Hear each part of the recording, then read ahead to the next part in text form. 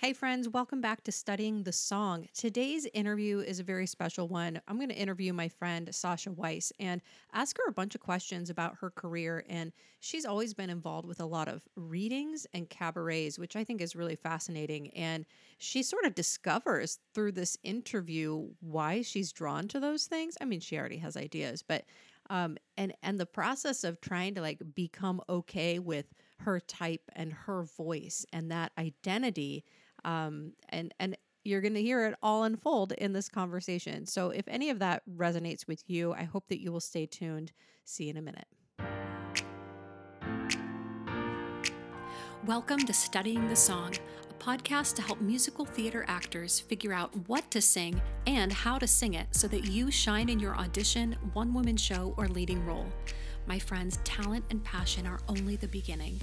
I believe there is freedom in preparation. I believe that when you put in the work, practice the skills, and do the research, something amazing happens. You become so prepared in your craft that you become unstoppable. In this podcast, I want to give you the tools and skills to create a powerful audition book that showcases your artistry and actually gets you work. I want you to feel totally at home reading the musical score of a show, and I want to help you define your unique artistic voice. Consider me your own personal vocal coach in your earbuds, cheering you on and bringing you the reality checks you need along the way. I'm Corey Yamaoka, and I'm so excited to be walking this journey with you. Let's dive in. Sasha Weiss, welcome to Studying the Song. Thank you. Thanks for having me. Thank you for being excited. Here. Oh, man. So everybody should know Sasha's one of my very best friends. We are showbiz besties. We went through the same MFA program at San Diego State at different times in different cohorts, but somehow we managed to become fast friends, even though we didn't go to college together. And we've done cabarets together and have taught at the same universities and just always stayed in touch. So let me share with our audience a little about you, Sasha, because they don't know all the wonderful things that I know. Okie dokie. Sasha received her MFA in musical theater from San Diego State, where I went, and her BFA in musical theater with an emphasis in acting and vocal repertoire, that is, from Boston Conservatory, BOCO, y'all. Some of her favorite NY New York credits include Jerry Springer the Opera at Carnegie Hall, hello, Colette Collage, I and Albert, the Grand Tour, and readings and workshops such as Carrie the Musical with Sutton Foster and Marin Mazzie, and Mr. Holland's Opus, the musical with B.D. Wong. Did you help develop that when you were at State? He did do it at State with, I think, the class after mine. And then I was involved with it after that. We're going to walk through what that process is also. Yeah. And then one of my favorite factoids about you, and I watched the episode and everything, you were a game show winner on $100,000 Pyramid, and your partner was Mario Batali. Is that correct? Yep. And then the episode is no longer available because he got canceled. So sorry, friends. Was he saying things he shouldn't have said? Yeah. I mean, he always has been, I think. I mean, even in my episode, when you get to the winner's circle, you have to sit in this chair and there's like these straps you have to hold on to that are like behind or like by your thighs. So you're kind of like strapped into the seat a little bit. Mm-hmm. And Michael Strahan, the host, was like, well, how you feeling, Mario? And he was like, I mean, I have a beautiful woman sitting across from me strapped down. So I'm like something like that. That was really, and my face was like, oh, like, I was like, just don't yell at him on national TV because that was really effed up. Wait, so they didn't edit that out? No. It stayed in the episode? It stayed. I mean, that's not what he was canceled for, but like, I was like, yeah, I'm not surprised. You said something like that, like it was no big deal, you know?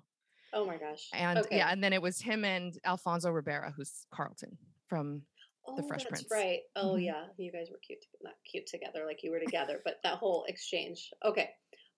What else? Oh, I also wanted to point this out. You wrote your thesis on the art and the venue of cabaret.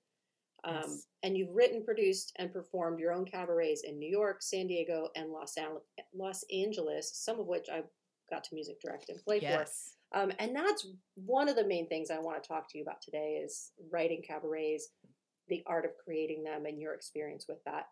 Lastly, you've also been a faculty member in various musical theater programs such as Pace University, Marymount Manhattan, and San Diego State University, and then AMDA, the American Musical Thanks and to you. Dramatic Academy in LA. Yes. I think you took the classes once I left, right? Yeah. That was perfect timing. Yeah, it worked out well. Very appreciated. So you've lived in New York, you lived in Los Angeles, you're from California. I'm just summing up your life. It is an interview, so I should ask you questions at some point. Yeah. I think a lot of people, when they move to New York, they have an expectation that they're going to audition and then they're going to get cast in shows and they'll maybe work their way up and then they'll end up on Broadway and that's their trajectory. Yep. I'm curious what your experience was like when you did that, when you moved to New York. Was it what you thought it was going to be? What was the audition scene like? And what kind of work did you end up getting? I think that when I moved to New York was 2007, and it was actually a decent time to be in the union. This was like right before the recession. Wasn't that like 2008 or something? Right after. And so, I mean, nothing's ever as you think it will be, but I guess what happens usually to people is there's like, three things. One is you don't get work for a really, really long time. And then you either get work or you never do. And then you leave or you get work like right away. And then it's just a straight trajectory of Broadway show after Broadway show after Broadway show, or you get work right away and then it stays there, but it doesn't accelerate. And that's kind of where I was. Like I booked work right away off Broadway show, got my equity contract and kept working pretty consistently for a few years doing stuff at the York Theater. And I did Jerry Springer at Carnegie Hall. I was doing tons of readings and workshops. And then you're sort of like waiting for the vehicle that's gonna push you a little further. And I was been in several Broadway callbacks and over and over again. And I just never had that big like shift in my career. That's not to say that I wasn't totally happy and satisfied with the success I had. But there's definitely more. I know there's more. And so as far as what I expected, as my 17-year-old self entering college, being like, well, this is what's going to happen. I'm going to book a Broadway show and then I'm going to be in a couple Broadway shows and then I'm going to originate a Broadway role. And then I'm going to go and I'm going to perform on the Tonys and I'm going to be nominated for a Tony for that originated role. And then I'm going to win 3 Tonys by the time I'm 30. And then, like these things, like, no, none of that happened. But, I did get to originate a lot of roles, just not Broadway show roles. Yeah. So what do you mean by that? How are you originating roles? So one of my favorite things that I got involved in New York is NYU has a great grad musical theater writing program. And they do, I happen to have a friend who was in his first year of that program when I moved to New York. So, and I've been singing with him since like 8th grade. So he was like, I want to, Daniel Lincoln. He's actually right now in San Diego. He wrote The Remarkable Mr. Holmes that's happening at North Coast. Yes, with Omri. Oh, okay, cool. So, so I've known him since like 7th grade, 8th grade or something. And he was going to that program. And so he was like, well, I'm going to use you to sing these songs that I have to present for my classes. They have all these assignments that are like, write this kind of song for this kind of a musical, and stuff like that. And at the end of their 2 years, they have to put up like an hour. I think I think it's 90 minutes, actually, a 90-minute musical. It can either be like a whole musical in 90 minutes or like they can skip a song here or there to make sure that it fits into the 90-minute time frame. So he sort of got me introduced into that program. And then once people saw me perform some of his stuff, they were like, oh, I want to use her for something else I'm writing. And that was just really an awesome opportunity. And I feel incredibly lucky to have had that right when I got there, because it legitimately got me work until I left New York, 12 years later. So that was great. That was how I met a lot of people. And you are the first person to ever sing a song that somebody writes. And some of them, and not just Danny Lincoln, but I've probably worked with 2 handfuls of composers and lyricists and book writers from NYU, maybe more. And some of them are not great. Like you're in some not great musicals and you sort of have to figure out how you're going to make it work and do what you can to try and make it, you know, come to life in a way that's going to like be in line with the intention of what the composer and the director and everybody involved is going for. And then sometimes you get stuff that's just like a gem, you know, and then you're like, oh, this show has to go somewhere, you know.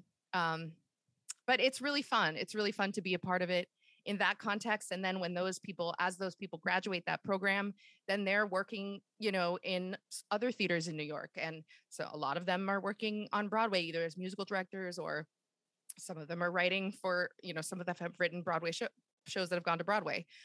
So it's just was a really good environment to be in when I first got there. So what was the question? What was the original question? The question was what was it like originating roles? Because you said it wasn't in the way that you had expected. And it sounds like this program at NYU, you said, right? Is maybe not something people would even think to find or look for. Like that there are these musical theater writing and not just at colleges but other sorts of organizations. There's also the BMI workshops in New York City are also huge. I believe that Aarons and Flaherty came out of that program, and so that was another one that, and a lot of these people would simultaneously be working at both of those places taking classes, and because it's great networking for them, and they always hire, you know, professionals to perform their stuff. So I got to do a lot with them as well. But yeah, it is not a normal, that is the way you will originate a Broadway role. You're not going to originate a Broadway role, most likely, by going to like a Broadway audition and it's the first time it's happening. Most likely you've been with it from its conception and you've kind of been able to mold and work with all of those people up until it gets to Broadway. And then if you're lucky enough, or wherever it's going, off Broadway, whatever, then you get to originate that role in real performance, not just in a workshop or a showcase kind of setting. I love the idea of talking about these readings. You also have some specific readings and workshops that I want you to tell stories from. But what do you love about doing this kind of work, where it's a show that's not finished, it's new, it's unknown even that it's going to go any farther than what you're doing with it, which some people might find frustrating. Like it's never going to be fully produced. Like they want that experience. What is it about this experience that you enjoy and that you find yourself continually drawn to? I personally, for me, it's feeling like I'm a part of the collaboration of it. Yes, at the end of the day, I am just there to perform their art. But because of the way the whole setting is, you do become a part of it. And I've had songs changed and written and extended from 8 bars to, 32 bars of music, because the composer's like, well, your voice can do this thing and I want that. And I actually think this would, and so they end up changing things, or they get to know your certain skill set, and then you're a part of that collaboration, that role. You're like kind of built into that role, whether or not you carry through over with it. And I enjoy that part of it. I also enjoy being the first, person to get to interpret a song too, because, if I'm going in for Wicked and I have to sing Divine Gravity, like who am I up against? I'm up against Idina Menzel or whoever, a lot of really great performers that my voice in that particular space and genre is not going to compare, in the way that it's not going to sound like that. And so when you get to be the first to sing a new song, you get to kind of set what that standard is.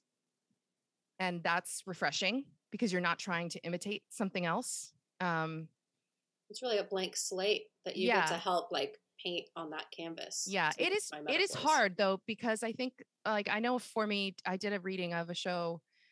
I can't remember what it was called. I did a reading of a show and I played a mother, and I was the older character of the show. Like everybody else in the show was either they were my son I was a dead mother. So I was like probably in my 30s, and then they were like in their 20s. And so they all had that very like trendy, forward musical theater pop belt sound. Mhm. And I don't have that sound. I have a more round, full, mixy sound. Mhm. And I remember like feeling like I needed to compete with that. Like I needed to be more chesty. I needed to be more poppy, more pingy or whatever. And the composer was like, hey, I just want you to know that like I cast you in this for your voice. I Mhm. want your voice. I want the way that you sing. I don't want you to try and match anything else that's going on. Like I want, you know, and I was of it since I was dead too. I was of a different time. And like I was, you know, there was a lot of reasons why it made sense that my voice wouldn't be quite like that, you know. But you had to work that out with the Right. composer. And I had to Yeah. remind myself, hey, I'm allowed to just sing with my own voice. There's no, like, they may have had other workshops prior to. And so in that way, I wasn't the first person to sing those songs, but like I was the first person to do it in the setting that I was in. And, Mhm.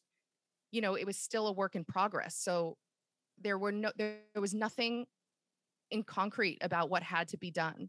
And so it was nice to be reminded too, because I think I'm only growing into what my voice sounds like now. Like as a young 20-year-old, having like a round, big soprano, mixy sound, it like doesn't fit. And I always sort of felt like I didn't fit what I was supposed to fit in New York. And there was Yeah. this pressure to like instead go learn how to be a pingy belter and well, you know, all that stuff, which is great. But now I'm starting to more embrace that my voice is what it is, because now I sound more like, you know, my age. And Yeah. but I've always sounded like that. So it's a struggle before. Yeah, I But just yeah, want to interject. Your voice is so beautiful, so crystal clear. thank you. I have goosebumps thinking about it and tears in my eyes. Why does this always happen? And it like just such a gorgeous, legit sound, floaty for days. And yet you also are this very modern contemporary person, like your energy as an actor. Mhm. So I can say, yes, it is an atypical combination. Yeah, right? totally. To find modern, quirky, you can even go like as far as going neurotic, right? That could Yeah. be like one type of character, but with a legit soprano voice. And like, where are those characters? Yeah, there's not a lot. So you've got to find your work Mhm. and be a part of creating your own work Yeah. and your own cabarets, which we'll get to shortly. Yeah. That was a huge struggle with the type in New York, you know, knowing that I'm not a classical looking person, but I'm more suited for shows that are written that way vocally, but I'm contemporary in my acting as well In as your just delivery. Yeah. in Your my whole, just your mannerisms. essence. Yeah, Yeah. your mannerisms. Exactly. But now you find yourself aging into that voice a little bit more, Mhm. right? Yeah. Which is so interesting. The idea that, you know, like your voice is quote unquote wrong for a certain time in your Right. life, right? Like you can't Right. sing the roles that your voice is right for because you're not old enough yet. I mean, you've always like in high school plays and stuff when you have that person that was always cast as like Aunt Eller or like the mom or whatever, and you're like, that person is just waiting to be 50, and Yeah. like then they are just going to work all the time because they're just have been a mom since they were 16, Yeah. you know. And there's some truth to that, although I will say I also just think like type, quote unquote, is just a mess. It's a mess of a thing. It f's with your brain. It's not a good way to enter that business, and it's really, really hard to not subscribe to it because it is ingrained in so much of what's going on Broadway and in the shows and how they're written, and they're trying to be better about it, but it's really hard. And I think that like the whole first 5 years I was in New York and before I went to grad school, I was trying to like undo that thinking. Undo your thinking about what your type was. Yeah, like, I have to be this size, I have to be this height, I have to be this hair color, and I have to have this kind of voice in order to work. Which wasn't true, obviously, because I was working. Mhm. But you know, it's just really hard. And then when I came back to New York after grad school, I had so much more of a like, I'm not going to wear heels to any auditions anymore. I'm not going to wear dresses to any auditions anymore. I'm going to wear what I want. I'm going to sing what I like to sing. I'm going to sing how I want to sing it. And obviously, if they want me to do something different, I'm going to do it. But when I go in there, I'm just going to be who I am. And that's when I realized too, like I'm going to need certain people on the artistic team that have an open mind to like trying something a little different. And honestly, those are probably the people I want to work with more anyways. Yeah. What do you think gave you that newfound confidence going back to New York and having that different attitude? I think I don't really know how much I believed I was like smart or like an artist in the way that I know that I am now until I was in grad school. I think grad school was an interesting time for me, and I kind of recognized like, oh, there are people who are performers and they can be brilliant and there's absolutely value to them, but there's also people who are artists and they're different. Like there's a difference between an artist and a performer, and you can be both, or you can be just one or the other. Like, but I was like, I'm definitely an artist, and there is like a bigger part of this career and this art form that I am invested in. And it's not just the performing. What does that mean? I think like I used to feel like the only thing I could do to pay homage to this art form that I love so much is perform it. And I just think it got deeper for me. And I thought that because I was teaching, I was learning how to teach. And I just thought, you know what, if my goal is to like have this art form last and continue and grow, then I want to contribute wherever I can contribute. And if that's as an educator, great. If that's as a performer, great. If that's as a, writer of somebody else's cabaret, great. And it was just sort of this feeling that like, it's just bigger to me. It felt bigger to me. And my responsibility to it felt bigger to me after grad school. And so I think then I just had this sort of, I don't know, like kind of a resignation almost of just like, I'm just going to go be who I am, because I know I was so much more confident that I know I have something to offer, that I don't have to try and fit what you want. Yeah. And you will see what I have to offer when you see it. And if you don't, there's nothing I can do about that. It's not the right gig. Yeah. It's not the right match. Right. And like, I want to work with people who are open to the kind of artist I am and the kind of performer I am, because I'm probably going to be much more stimulated and satisfied working with similar artists like that. Yeah. That was really beautiful, everything you just said. I'm glad that you shared that. I did not anticipate that happening in this talk that we were going to have. Me neither. I just probably articulated that for the first time ever. So yeah, it's kind of like therapy. I think that's huge. I work, as a music director and a vocal coach with a lot of young singers, like college age singers. Mm-hmm. In addition to, more seasoned and professional singers, actors. And it's part of what I try to do is help them understand or discover and embrace that essence that you're talking about, right? That is uniquely them. And to say, like, mm-hmm. you don't have to do it like Kristin Chenoweth or Shoshana Bean or Audra McDonald. Like, you don't, they have become something you aspire to because they had to embrace what was unique about them. And all three of those women that I just mentioned are very unique and not duplicatable. If that's even a word. There wasn't a Kristin Chenoweth type before Kristin Chenoweth.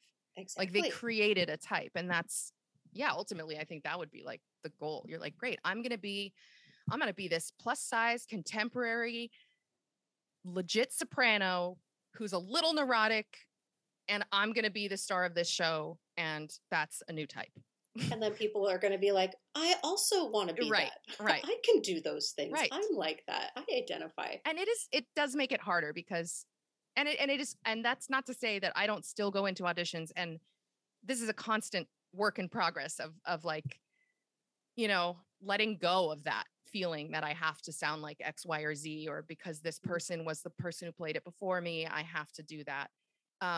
You have to constantly remind yourself that you don't have to do that, but it's hard. It's really hard.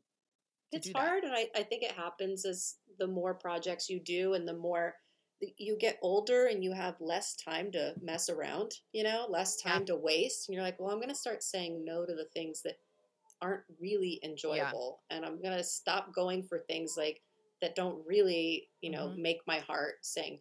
And that was part of the advantage of doing like new workshops and stuff too, is there's nothing to base it off of.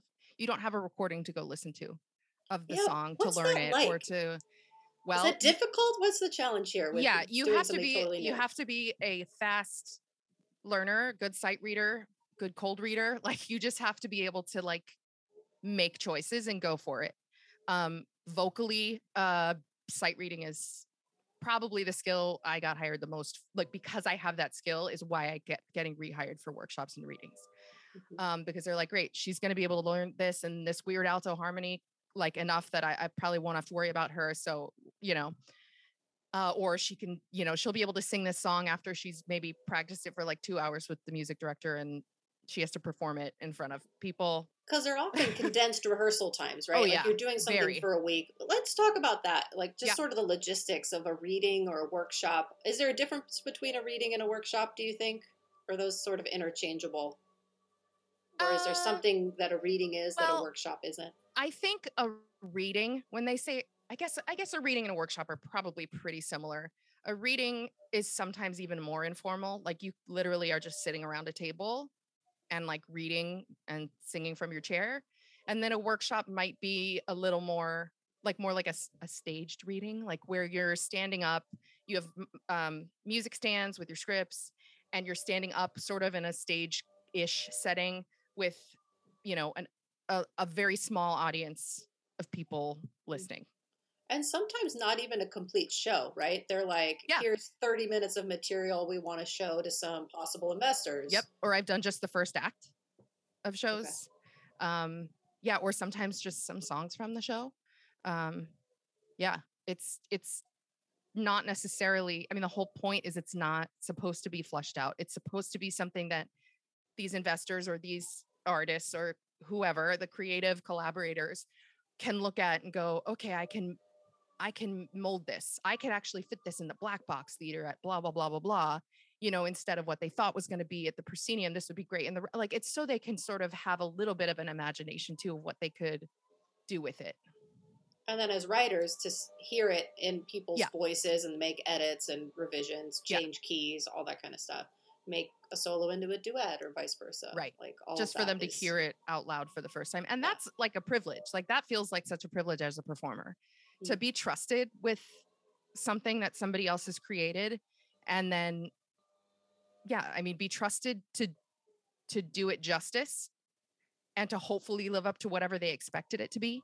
And sometimes you don't, and then they adjust things. And sometimes they're like, oh my God, I didn't even know that could be that, but it's really rewarding. Yeah. And gratifying when it even when it doesn't go well, that you're like, good, I contribute. Like, it's not about me. It wasn't about me performing this song really well. It was about me allowing you to see what you like and don't like about this song. And that, I feel grateful that I get to do that, even if it's not all positive things. But you are part of that collaborative process and you are one of the creators. Mm-hmm. That is exciting. We just briefly said it. These things are usually like a week or like a weekend. How many rehearsals do you say on average? The least, I guess the NYU 90-minute musicals were 3 days of rehearsal, 9 to 5 for 3 days. And then the reading would be at some point on that fourth day. So you sometimes, if you were not the first reading, you might have a couple more hours of rehearsal in the morning. And then you could, then you would do the reading. So those were pretty fast to do 90 minutes. Yeah, which is, a lot of material. Yeah, it's a lot of material. It's really fun because you just have to go for it. And so the energy is like buzzing. And all the other actors, I've had the most fun in those kinds of settings because you're all just like, well, let's just go for this weird thing that we're going to try, It's like improv almost, totally. Right? Yeah. You're making acting choices on the spot. Yeah. Some of the funniest things that have ever happened are from those kinds of, workshops. And then I'd say there's the 29-hour readings, which are like the equity contract kind of readings. And I think those are 2 weeks then full. Is that right? Yeah. Okay. A week and a half, maybe, whatever. It's 29 hours of rehearsal is all you get. Okay. But it's obviously broken up, through days, and they're really strict about that too. There's also rules with readings, like you have to have, as far as equity goes, you have to be on book. If you're not on book, it's not a reading anymore. So it's a violation of that contract and it's something different and they have to pay you more or whatever.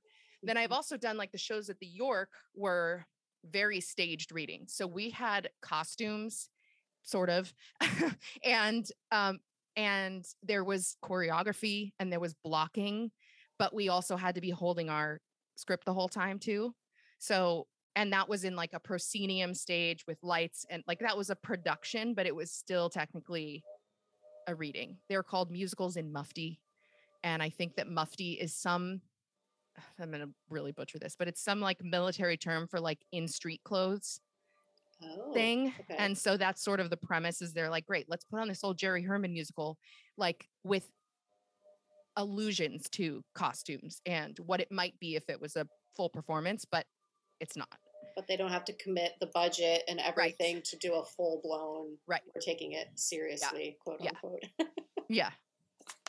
And those I think were 2-week rehearsals. Maybe they were just a week, but it might have been, you know what? I might be wrong. It might have been rehearsals starting Monday and you open on Friday. Gosh, that's so fast. It's like barely any time with the material to like think about but how you're going to interpret it. I think sometimes that makes it more fun because you don't have time to like either to get stuck in anything, you know, you kind of just have to like figure it out on the fly. And even in like within the weekend of 5 shows, you know, you're like by the 3rd show, something that you did on night 1 is just like totally different because you're like, oh, this got a laugh that time. Then that's the reading that's how I need to say that or whatever, you know? So it's kind of cool because you get to, keeps it fresh. It's a lot of discoveries that you're making as you're doing it. Let's switch gears a little bit. Let's talk about cabarets. Okay.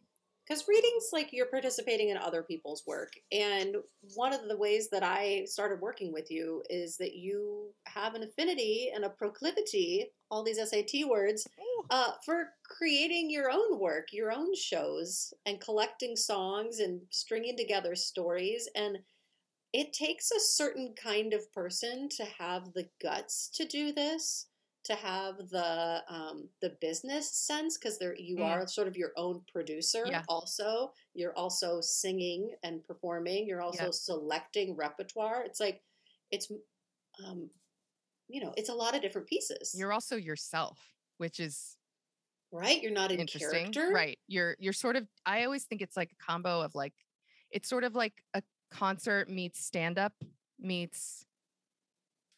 I don't like a theater show, like a musical. Yeah, there's like there's definitely like a informality to it. That like to me makes me think of stand-up because the audience is with you. You are not performing for them. You are like in it together. At least in my mind, that's how I enjoy cabaret to work the most is that way, you know. And you like I have had a lot of things where I've just created like audience participation, not in like a everybody clap, but like, you know, in a, like, we're going to play this weird game or I don't know, something like. You ask people questions. Or you talk to them or so I think that's fun. What was your first cabaret? Do you remember the first thing you put together? Yeah. You know, the reason I got started with it, I think was my sister was doing PR for this restaurant on the West Side called the Paris Commune. And they were, you know, trying to figure out what events they could do to like, you know, bring people in and stuff like that. And they had this downstairs area that was like, looked like a speakeasy, and it was just, there was a big grand piano and just like all these chairs and tables in a bar. And like, it was super informal. And she was like, hey, would you want to like do some sort of a monthly or like bi-monthly thing there? And you just like sing a few songs for some nights. And so I was like, yeah. So I started doing that. And I really would just sing like, I think it probably started with like, here's 3 songs. And then I would kind of increase them slowly. And then I decided like, well, it's more fun if like I have a reason why, like, why am I singing these 4 songs? So then I started kind of tying them together with things. And did you have to reflect like Paris in the vibe of it, or this is like any kinds of No, songs? wait, I'm actually going to get my cabaret binder with like the original things. Okay, please. So I ended up calling the whole series Sasha Sings. It's so original, Sasha. I know, right? It's groundbreaking. And it would be Sasha Sings ... and then whatever the theme was. You guys, she's Sasha flipping through a binder. She has this still. How many years ago was this? This was like 2008. Oh my gosh. 2009 maybe. I have my banter all written out still years too. Ago. Good Lord. Okay. Are you wondering why we're here? What do we have in store for you? And thank you for coming. I mean, the thing I like to is I'll write banter like an outline, like I'll write it out in actual sentences, but then I like half stick to it. Because again, like I said, I enjoy the off the cuff responding to whatever energy I'm being given.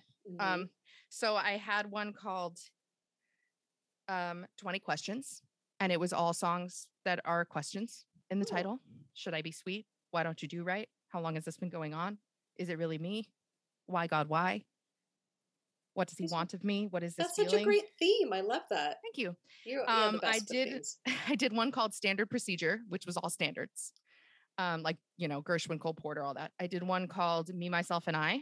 That was songs with I or me. So I Double Dare You, My Funny Valentine, I'm a Stranger Here Myself, I Won't Mind, Mama, I'm a Big Girl Now, I Belong Here, Man of My Dreams, My Friend the Dictionary, things like that. What's cool is like that the themes are cute in that they are something that ties the title together, but stylistically you can go so many different places. Yeah. So there's a lot of variety for listeners.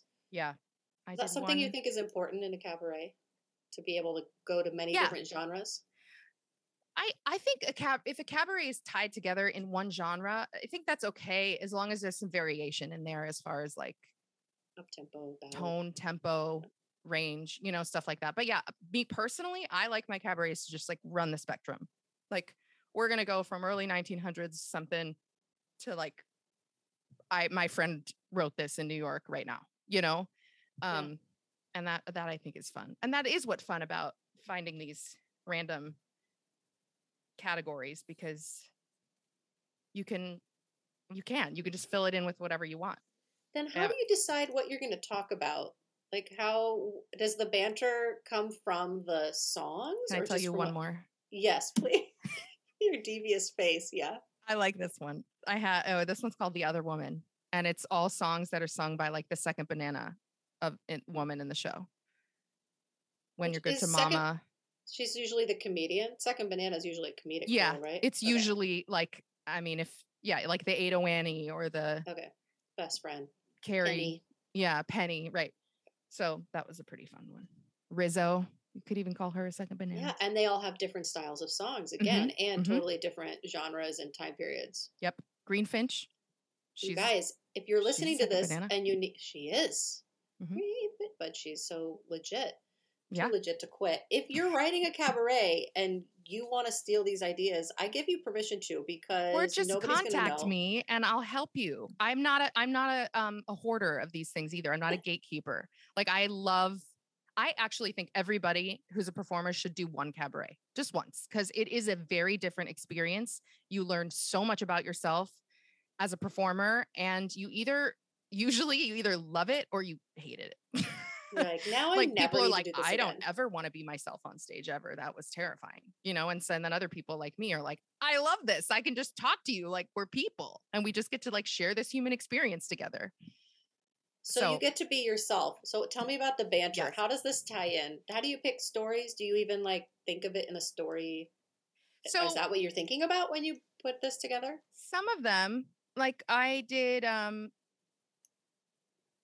Words of Wisdom. Into the Weiss, that one I did was like a story of sort of how my whole like timeline of my life and career in musical theater. And so that one started with Into the Weiss, Into the Woods, but with parody lyrics of Into the Weiss. I think I played this one. You might have.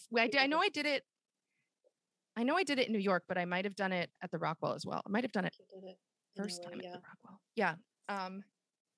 So sometimes I did The Education of Professor Weiss, and that was sort of more about my grad school experience. So in those kinds of ones, it's very easy to have like okay, chronologically, this is, you know, this is maybe the kind of storyline I'll follow. But then there's some that, you know, I had Sugar and Spice and Everything Weiss, which was just like, I really, nobody knows, but my last name is Weiss and I love puns. So it's danger. So all of the ones you just mentioned all have your last name in the title, but, you know, as a pun. Yeah. It's great. So that one was just more like I kind of traded off a sassy song and then a sweet song and then a sassy song and a sweet song. So in those ones, then you sort of just, the story is only really relevant to like the next song you're about to sing. So you can keep it contained in that way so that there's a through line as far as the theme goes, but it's not necessarily like, it doesn't necessarily have to go in the order it's going in. You just have a precursor for each song. There's not like a chronology to the stories in your life, right, as they happen in the cabaret. Okay, got it. And sometimes what were you gonna say? Yeah, sometimes it's just as simple as, I mean, sometimes I'm just really honest. I'm like, you know what? I just really wanted to sing this song. It has nothing to do with the theme. And that's when I get like, where I'm like, well, this is where I can just do what I want. Like, no, nobody's going to ever ask me to sing whatever song in an audition. So I'm going to do it right here. And I'd never, ever get to play this part. Yeah. So I'm going to sing I'm Not That Smart from Spelling Bee because I'm not going to ever play that part, you know, or whatever. So it's kind of nice. And you also can take the songs out of context. Like one of my jams is Glitter and Be Gay, but like, I'm not a Cunegonda and I never have been, and I won't ever be because now I'm old, but like, so I could sing that song in a context that works for me and for what my type is and for my, you know, my slightly neurotic, sassy soprano, which is different than this like ingenue soprano who's getting married off to a rich guy, you know? And so it's kind of nice because you can take things out of their context and then turn them on their ear and make them something different than they are intended for in the show. Those songs, like you start to hear them in a whole new way as a listener, right? Like you're experiencing them as an audience member in a new way, and it can bring like a freshness totally to a song that you've heard a million times. You're like, oh, I never had heard that lyric because the way that this person phrased it, which you might never do if you're in the show, right? Do you ever like change the tempo of the songs or the groove, or like go that far with changing the music? Yeah, there was one, I got this idea that I was going to do this cabaret called Gentlemen Prefer Sasha. And it was, I haven't heard that. And it was basically all pop songs, but like as if Marilyn Monroe, like if she were still alive, what are the pop songs that she would have claimed? And the one that stuck out to me was Call Me by Blondie. Yeah. And so I did this version of it that was just Marilyn Monroe singing Call Me. And so the beginning of it is very like slow and sexy sultry and jazzy and sultry. And then I kind of get into what it, you know, the kind of hyped up fun version of it at some point. But I really enjoy playing with that. And like Corey and I do a really cool version of You Ought to Know, which we did before Jagged Little Pill happened. I know. Oh my gosh. Jagged Little Pill, the musical, was like such a wet blanket for me because I was like, no, we were going to do the whole album. We were going to reorchestrate it. Yeah. It's not a wet blanket. There's great arrangements in that show. I know we slacked off too long. That's all. Well, but our plan was to kind of, yeah, that's true. We were going to, I don't know how it started that we did that version of You Ought to Know. Do you remember? We both loved that album. Yes. And I think you wanted to do it in one of your, I wanted to sing a song, but I was like, let's do it something different. And so it became this sort of like slow, it's kind bluesy, of like a but also slow, still had funk. Dark, funky thing. Yeah, it was cool. It was really cool. And then we're like, we should just do this with this whole album. Yeah. And then we didn't. But we did one other song. Did we do another one of hers? Well, you and I would sing when we hosted the things at Martini's. We would do just really off the cuff. We didn't really practice these. We would sing because we know all the words. Hit Me Baby One More Time and Like a Virgin in a different style. Which and we would just riff on them. Are not Alanis Morissette, you guys. She just jumped topics just to help everybody. Sasha and I used to host an open mic cabaret, which was both thrilling and terrifying because people would come and we'd have like 20 minutes to run 16 songs in this more stressful for Corey because she had to play them all. Tiny back dressing room. I don't even know how we all fit back there. And there was a keyboard right in the middle of the room, and we'd run through people's music. And then Sasha would also be performing these reimagined versions. And a lot of it was improvised on the spot, as she said, like a virgin. Hit me, baby, one more time. But I thought we did there was another Alanis one, and I think Jason played Cajon. Uninvited? Yes. Yeah. It was Uninvited. Yeah. That's a good one. Here's a question I didn't send you. Sorry, I'm going to cut you off for a second. No. Do you have any artists who do cabaret that you really enjoy or have been inspired by? Well, I will say Catherine Lounsbury's show at the Duplex was one of my favorite things I've ever seen. Oh my gosh. Happened to be like the same week as one of my shows at the Duplex. So we were like, oh my God. And she doesn't live there. She lives in LA. So she happened to be there for her show. And I was like, well, I'm going to come support you. So I went, and then she was like, well, I'm going to come support you. And we both were just like, oh my God, you were so good. Oh my God, you were so good. And we just adored each other. But hers was just so fun because it was, she's not a vocalist. She's a pianist and a guitarist. And she is also just hilarious. And so it was this, like, honestly, it was like musical stand-up with brilliant piano playing. And I was like, I've never seen anything like this. It was so great. So I love her. Okay. Let's see I mean, there's like, I saw Chita Rivera, like obviously these old dames that like know what they're doing. But like really, really cabaret people, I don't know. I don't know if I have like I'm trying to think. Someone that sticks out. I mean, Liza's sort of yeah, famous for cabaret and just for putting on concerts and having, not necessarily being at a bunch of Broadway shows, but performing Broadway music. I mean, and that's the thing too. Like there is, like I saw Kristen Chenoweth at the Hollywood Bowl. That's not a cabaret, but it's also still kind, like that's why my paper was called The Art and the Venue, because they're different. Like, like Idina Menzel has solo concerts, Kristen Chenoweth, everybody like, and their brothers having solo concerts. How is that different than a cabaret? I think if you're not in the setting, that intimate kind of a setting, that's less audience and performer setup. That's more like tables and chairs, and I'm going to have a drink. There's not this expectation to just be silent and watch. There's sort of this, like, we're all going to still exist in the way we are. And that's what makes it a cabaret to me, because it's that intimacy, and that like you can probably see everybody in the audience while you're up there. You could shout to the person in the back row and they could respond to you without a microphone, right. Like that kind of a thing. So it's the space that I think it's a huge part of it is the venue. I think if it's not in a venue that's intimate, it's hard to call it a cabaret. And there's an interaction with the audience. Yeah. Because just getting up and singing 16 songs without ever talking to the audience wouldn't be a cabaret. It's a concert. It's a concert. Yeah. So there's this sort of telling stories from your life and connecting that's intermeshed with the music. I don't want to say that like when you're in a concert setting, if Audra McDonald's doing a concert, she's not connecting with her audience, because I don't think that's true either. It's just in a different way. Then if it's like one of those, if you could just like sit on the floor of the stage and sing a song and nobody would be like, what the hell is she doing? That's a cabaret, like where it could just be comfortable. Yeah. And there's no like expectation, or I could say, you know what? I don't want to sing the song in heels. I'm taking off my shoes, And I mean, if you're a big enough star, you could do that at a concert too. But, I guess it's just sort of a more like, there's a relaxed comfort and intimacy with the audience. Like, I'm just one of you. I just happen to also be singing and talking to you all night. That's good. I haven't ever really like thought of that question. Like, what makes those different when it's the same, it's a premise, Broadway performer, right? Like doing the same kinds of songs, probably. Yeah.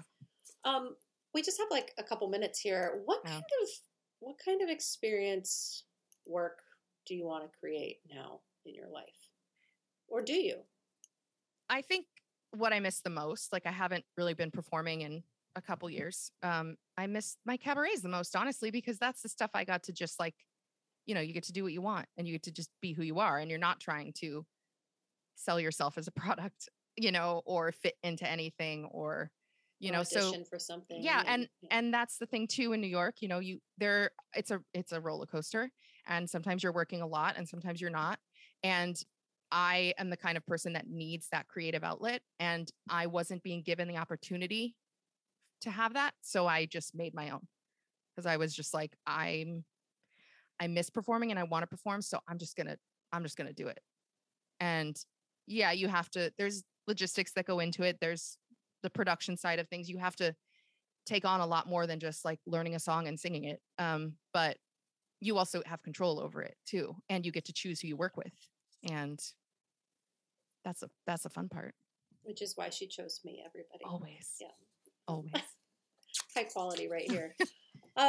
So if you were going to do something again, you'd want to do a cabaret next?